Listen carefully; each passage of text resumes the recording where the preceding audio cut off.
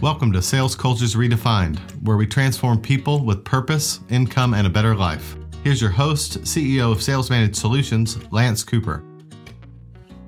When I was 12, I was fortunate to play third base for a Little League team that won the city championship. Before each game, you could hear and see the spirit of our team. I want you to imagine a bunch of 10 to 12-year-olds hanging on a dugout fence singing a ballad about, "Oh, Uncle Mort, he sawed off his shorts, he measured by 4'2", and at the top of our voices and with our steel-forming lungs, our song filled the baseball park. Parents of the opposing team stopped and watched, and those in the refreshment stand smiled and gazed in our direction. And across the diamond, our opponents looked on with amazement, and I believe respect, perhaps even fear. As I look back, I realize that many of our games were won before they began. Years later, when my son reached the same age, we relived my youth in a group of Little Leaguers that ended their season with a record of 17-2.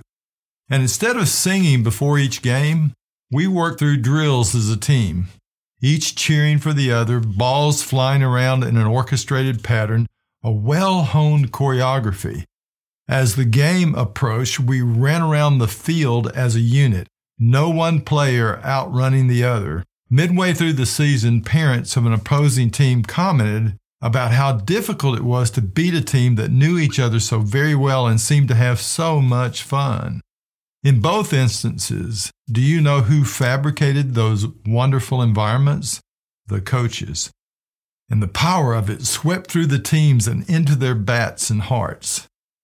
I was lucky to remember and appreciate the coaches in my youth and the character strength they built in each of us through hard work, encouragement, and a simple urging to give our best on the field. Great coaches develop a winning spirit of goal achievement among uniquely different human beings.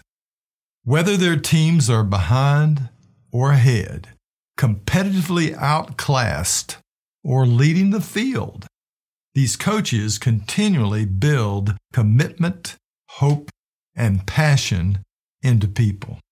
Some coaches coach well, but do not recruit talent well.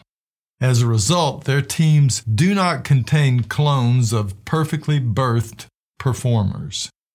Instead, they contain people with ordinary skills who achieve goals beyond their abilities.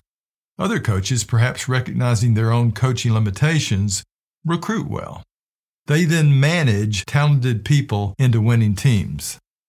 Whether coaches recruit well or coach well, great coaches create a winning spirit through an environment in which individuals thrive and accomplish their best work. These coaches do not motivate people.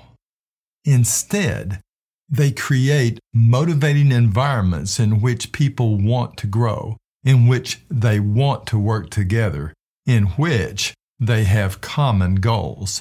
Each person accomplishes more on the team than they do alone. Coaching greats infuse a spiritual vitality into work, a winning way wrapped around three main areas of focus: commitment, hope, and passion. Let's talk about commitment first. This is where it begins, with goals, with the end point in mind, with clear job descriptions, with a push the boat off from shore, do not look back decision about what a coach stands for, about what he or she wants the team to stand for. Standards are clear. The direction is certain. In Lewis Carroll's book, Alice in Wonderland, a great coaching moment occurs between Alice and the cat. Alice: "Would you tell me, please, which way I ought to go from here?" The cat: "That depends a good deal on where you want to get to." Alice: "I don't much care where." The cat: "Then it doesn't much matter which way you go." Alice: "So long as I get somewhere." The cat: "Oh, you're sure to do that, if only you walk long enough." You see, Alice didn't care about results or a commitment to the future. She just wanted to get somewhere. Do you want to get to a specific performance and income level?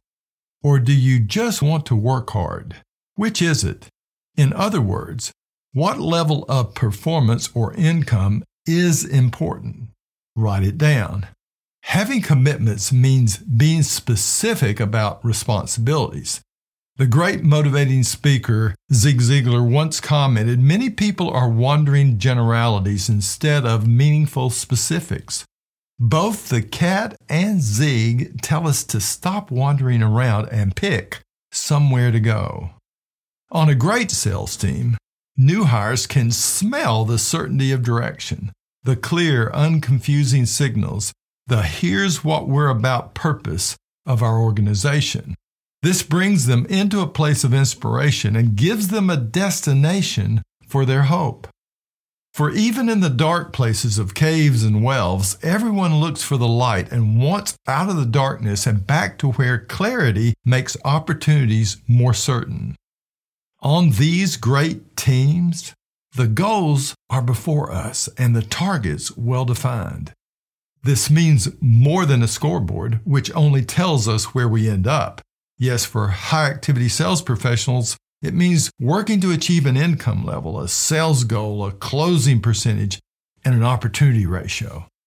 Team members know where the coach stands and what is important. The values are clear: honesty, hard work, personal responsibility, customer satisfaction. Processes are simple and followed, but are not above being changed. Processes are built to help people achieve commitments, not for the sake of processes. People speak the truth in one-on-ones and in meetings. They face reality. They understand the consequences and the rewards. They report profit and loss and compare them to their personal or team goals. And most importantly, whether the coach has great people skills or not, each person on the team knows their coach is committed to their personal success as well as the team's success. This is never in doubt. Hope. Great coaches believe the individual will win and the team will win. What they do and say when behind or ahead of goal, whether near defeat or after a loss, builds confidence in eventual success. They keep hope alive in those around them. People are not perfect, but imperfect. They make mistakes. They lose their way. Their leaders guide them back into safe harbors and into the light. Even when they have to help reps find new leadership and new employment, great coaches will do this in a manner that helps them keep their dignity and honor as a person. When reps remain in their care and under their leadership, they show belief in them. This is not to say that they coach in a King Arthur's Camelot world of unreality. No, great coaches are realists. They have a healthy amount of skepticism.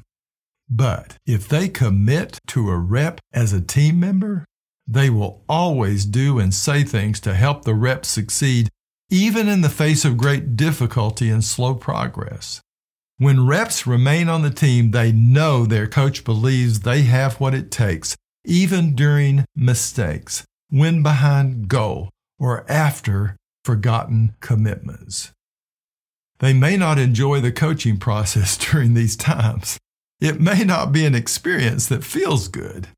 They will know, however, at the end of it, that the coach cared about them and did things to protect their hope while they grew stronger at their responsibilities.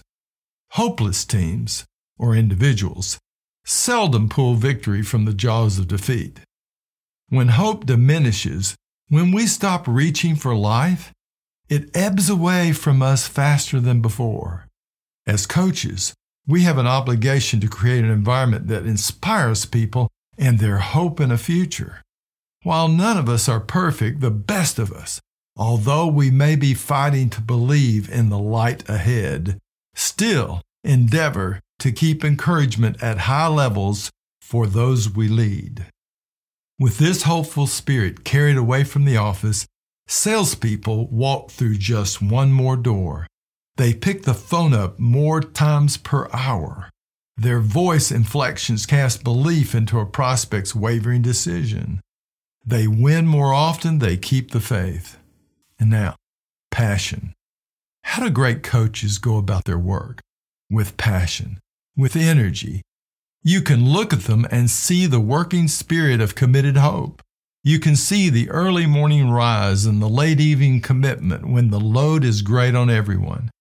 They do not count the hours at work. Why not? Why don't they count them until 40 hours pass by and the bell rings to go home?